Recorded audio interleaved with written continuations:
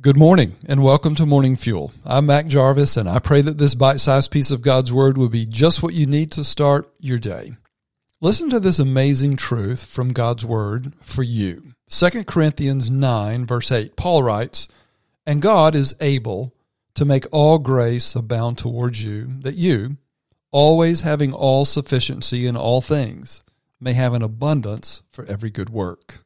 I'll paraphrase this for you. If you belong to Christ, this belongs to you. God is able and willing to provide, to bless, to strengthen you with more than you need. Because He is sufficient, He will make you more than adequate. Do you believe that God is sufficient, all sufficient? If you had nothing else but you have Him, He knows you, loves you, is with you.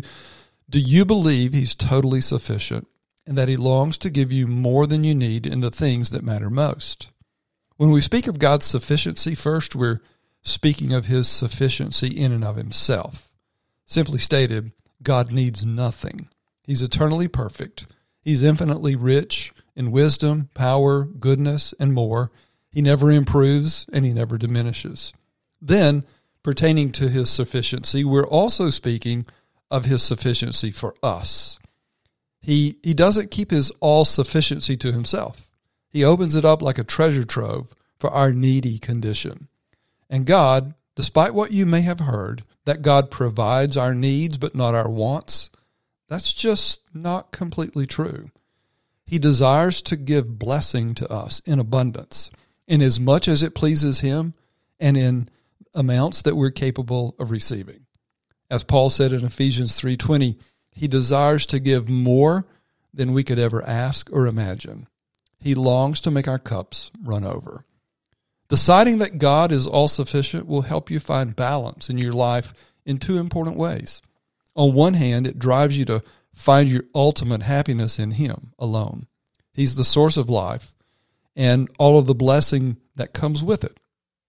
If we're seeking to find our happiness in self or something or someone else, and attempt to add God as a side dish, there'll always be something missing.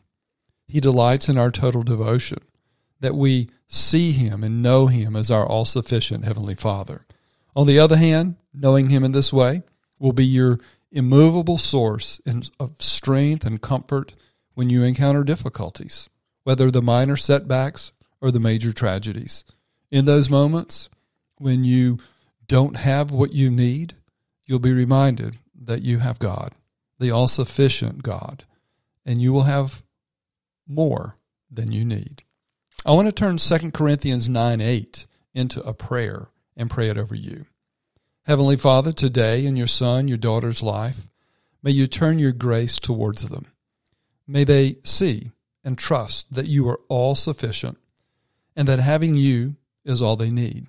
And from that reality, may your sufficiency flow to them and give them more than they need for every circumstance this day. In the name of Jesus Christ, I pray. Amen.